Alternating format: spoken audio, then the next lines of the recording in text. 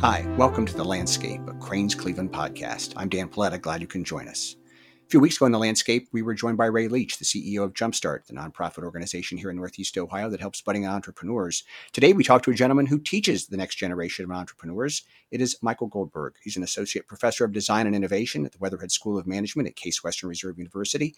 He is also the inaugural executive director of the Veale Institute for Entrepreneurship at Case Western Reserve University. He joins us today for The Landscape. Michael, thanks for being with us today. Great, Dan. It's great to be with you. Thanks for having me. Let's start out by talking about who takes your classes. Is it more people, for example, who would say, well, I have a skill in computer design, but I need to learn the business aspects so I can have my own business? Or is it young people who want to be entrepreneurs and will figure out their product or service later? You know, it's a good question in terms of our customer base of entrepreneurship students. And in many ways, actually, it's evolved over the past 10 years that I've been teaching entrepreneurship. Entrepreneurship's a hot topic.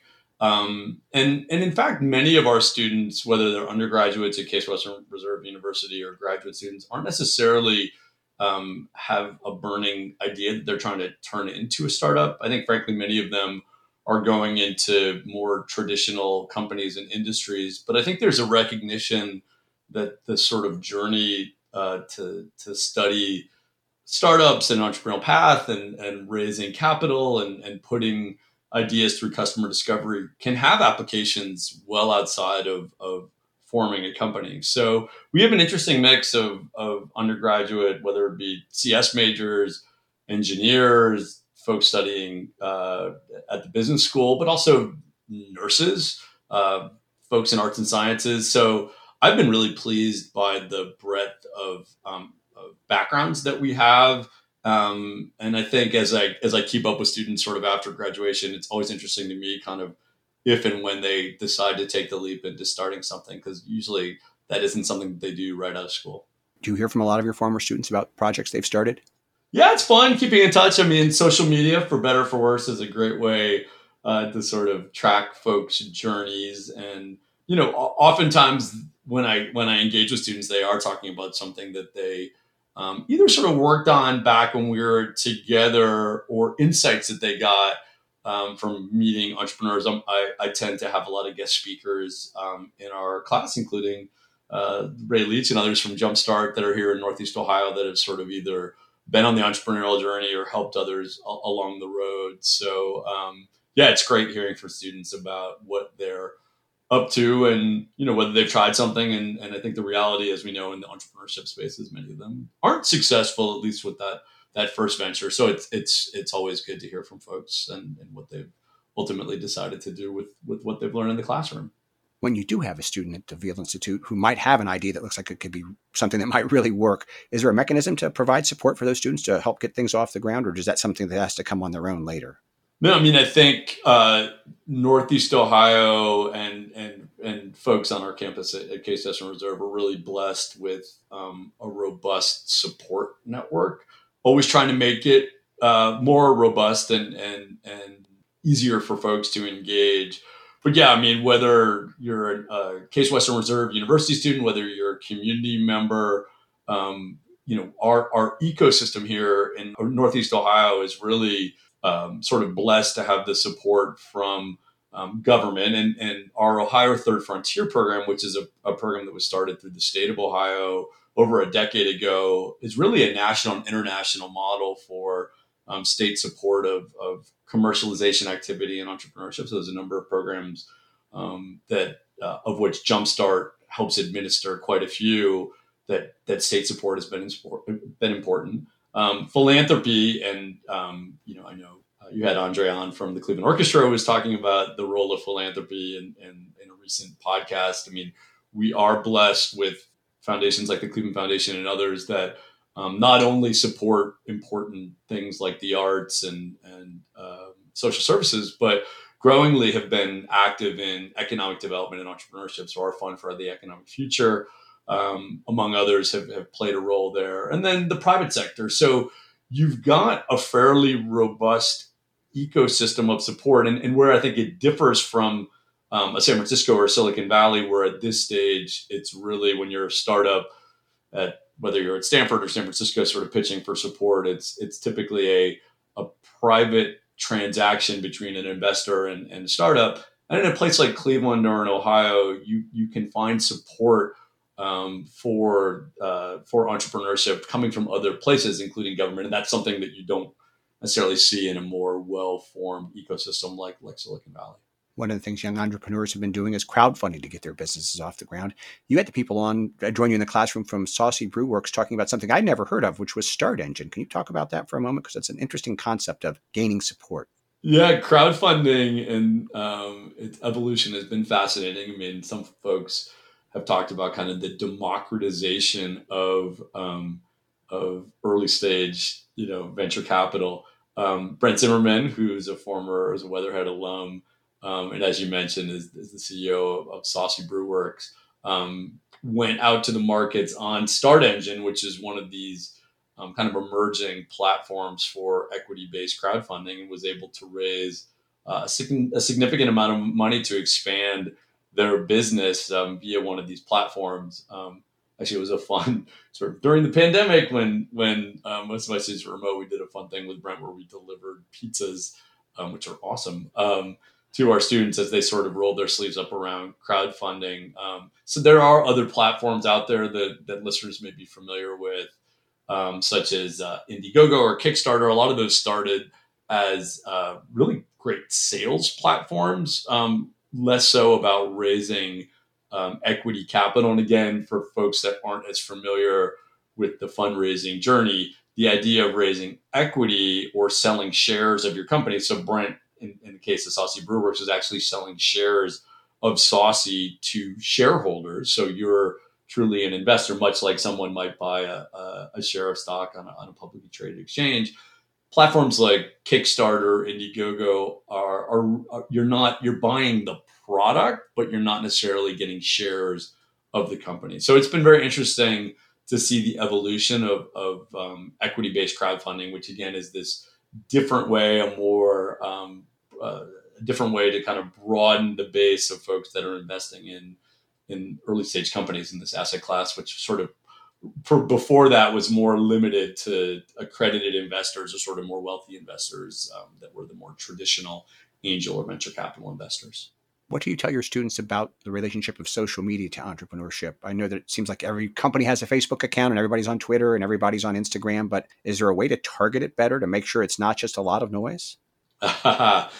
Social media conundrum. I mean, embracing opportunities on social media. And, it's interesting, social media in all of its forms, whether it's, let's call it business-focused social media like LinkedIn. And, we really, at Case Western Reserve, and I use it myself all the time. I mean, the ability to broaden your connectivity with alums, potential customer base, using a tool like LinkedIn, which, when I talk to my kids about using LinkedIn, they sort of smirk. It's like, yeah, is that even social media? Well, yeah, it is. It is a social media platform that I think can have real impact. And then obviously these sort of emerging, whether it's sort of Facebook, Instagram, TikTok, short video, watching young people communicate effective messages in the case of something like a short video on TikTok or Instagram, in a way that really packs a punch, because the attention span of consumers and viewers and all of us is short and shrinking. So I've been really excited about what I've seen with the way that whether it's my students or the young people are using social media to get their message out about their product, or even test new markets as a way, using different platforms is pretty exciting. Professor Michael Goldberg joins us on The Landscape, a Crain's Cleveland podcast. I'm Dan Paletta. We're talking about the world of entrepreneurship and education and how the two tie together. Michael, what lessons did we learn during this last year that we're going to be taking going forward in the world of business that we discovered during COVID, that are things that we can probably continue to apply as we hopefully move into a more normalized era? Sure. In the education space where I live and is my day job, I mean, obviously, whether it was Case Western Reserve or other universities or high school, I mean, the rapid adoption of online learning. Interestingly, I had the experience, and I guess somewhat fortunate before a lot of my colleagues, to put a course online at Case Western Reserve, we're partnered with Coursera. So I put what's called a MOOC, a massive open online course, on the Coursera platform in 2014. And so I learned kind of early on the power of online learning. The course that I teach, called Beyond Silicon Valley, which has had over 175,000 participants from 190 countries, showed me sort of firsthand the ability to connect with a global marketplace, in this case, sort of students, via this platform. So when the pandemic hit, and I had to adopt, quickly, as did the rest of the world, sort of move our courses online. I was probably a bit better positioned than some of my colleagues, A, because I'd worked in some of these platforms before.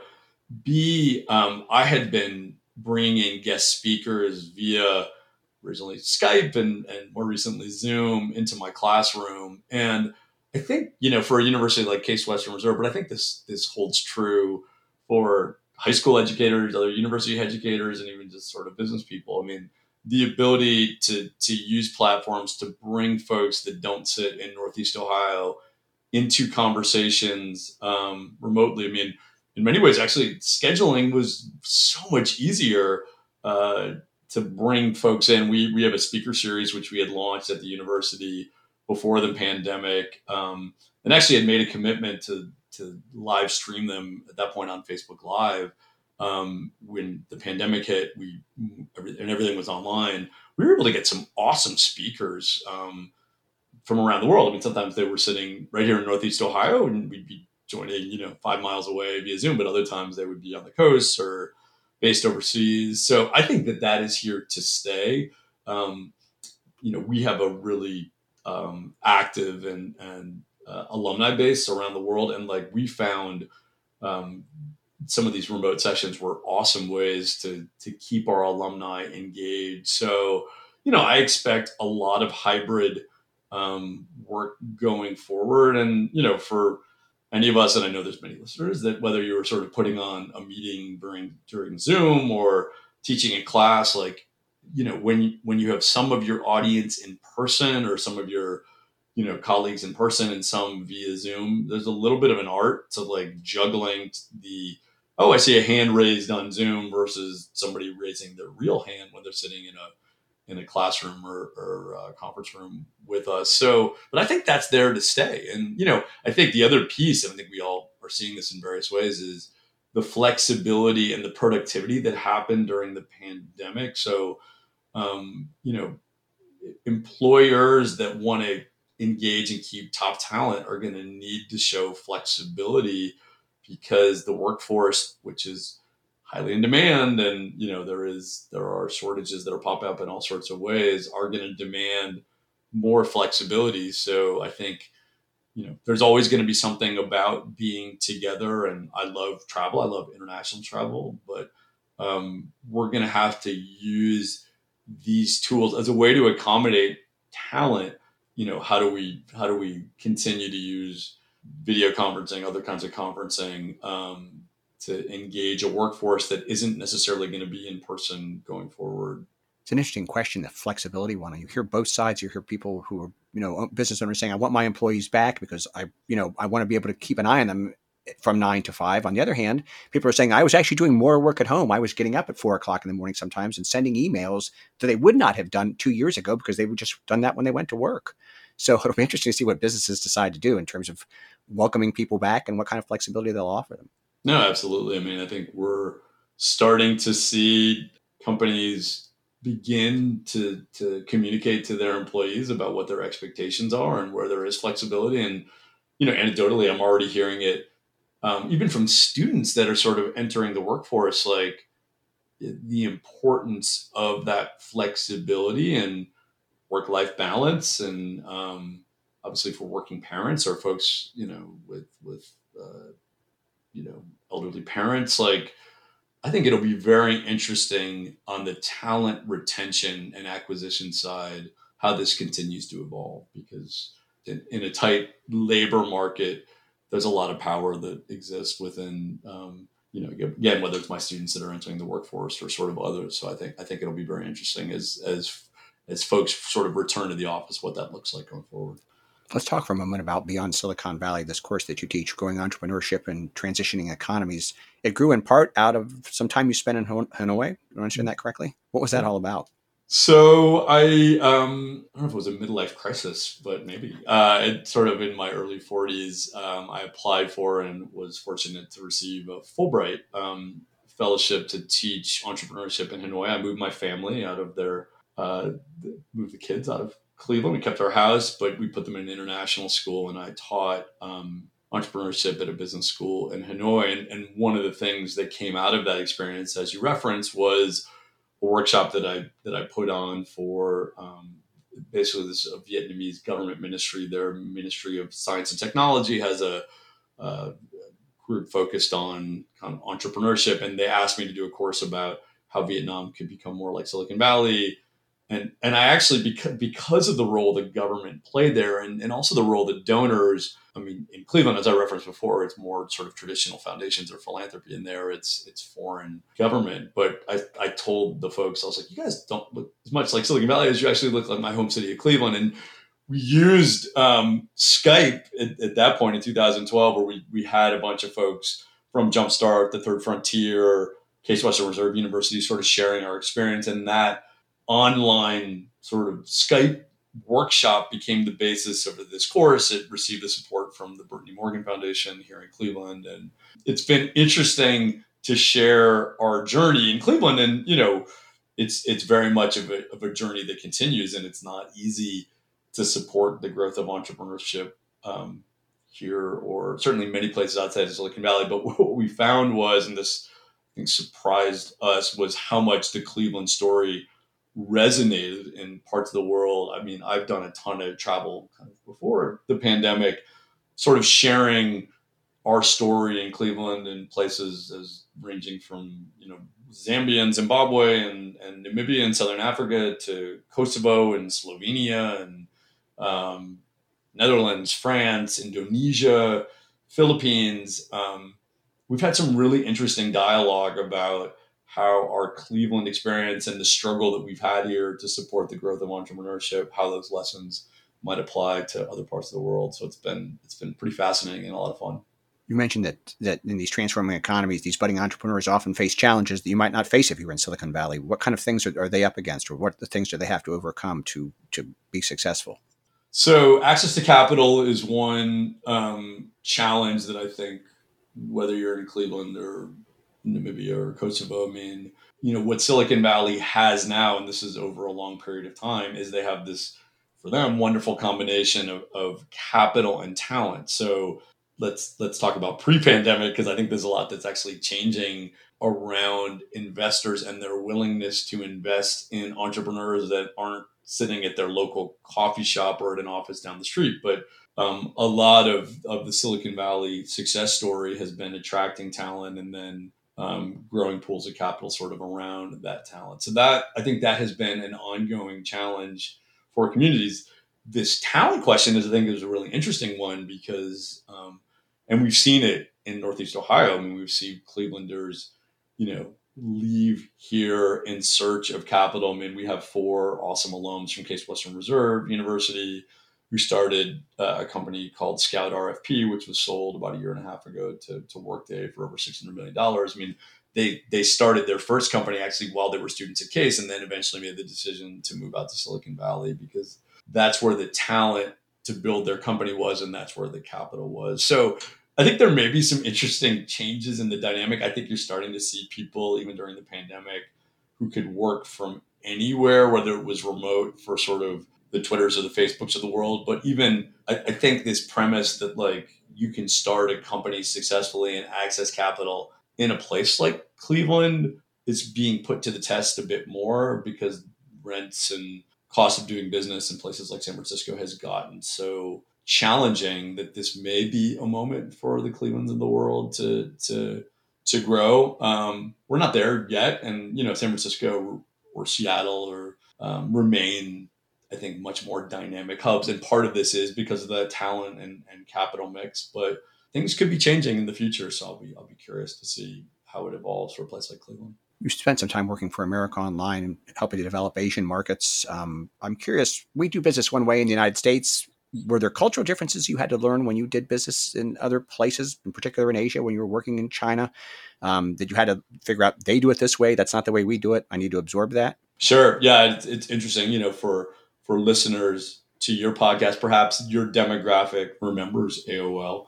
When I teach at Case now and I'm like introducing myself, I'm like, I work for a company called AOL. How many of you have heard of it? So like, well, maybe your parents or grandparents used it along the way. So it was interesting being part of sort of that first internet wave. I joined AOL after graduate school. And, as you referenced, I did a lot of work in Asian markets. It was interesting, the China market, when I was doing work there, like much of the internet was still kind of early, was evolving. It has been interesting. I've actually been emailing with a lot of my old AOL colleagues. There was a number of articles recently about Apple and their work in China and what they needed to do in order to get access to the China market in terms of on the government side of things. And, it is in a market like China, and it is littered with multinationals that have sort of struggled to kind of figure out how to effectively engage the government. And then sort of what are the things that you give up along the way in terms of privacy and locating servers. So these markets are extremely attractive to U.S. companies. It is very challenging to kind of navigate and make inroads. I think a lot, whether it's China or just sort of doing international business more broadly speaking, these having trusted partners.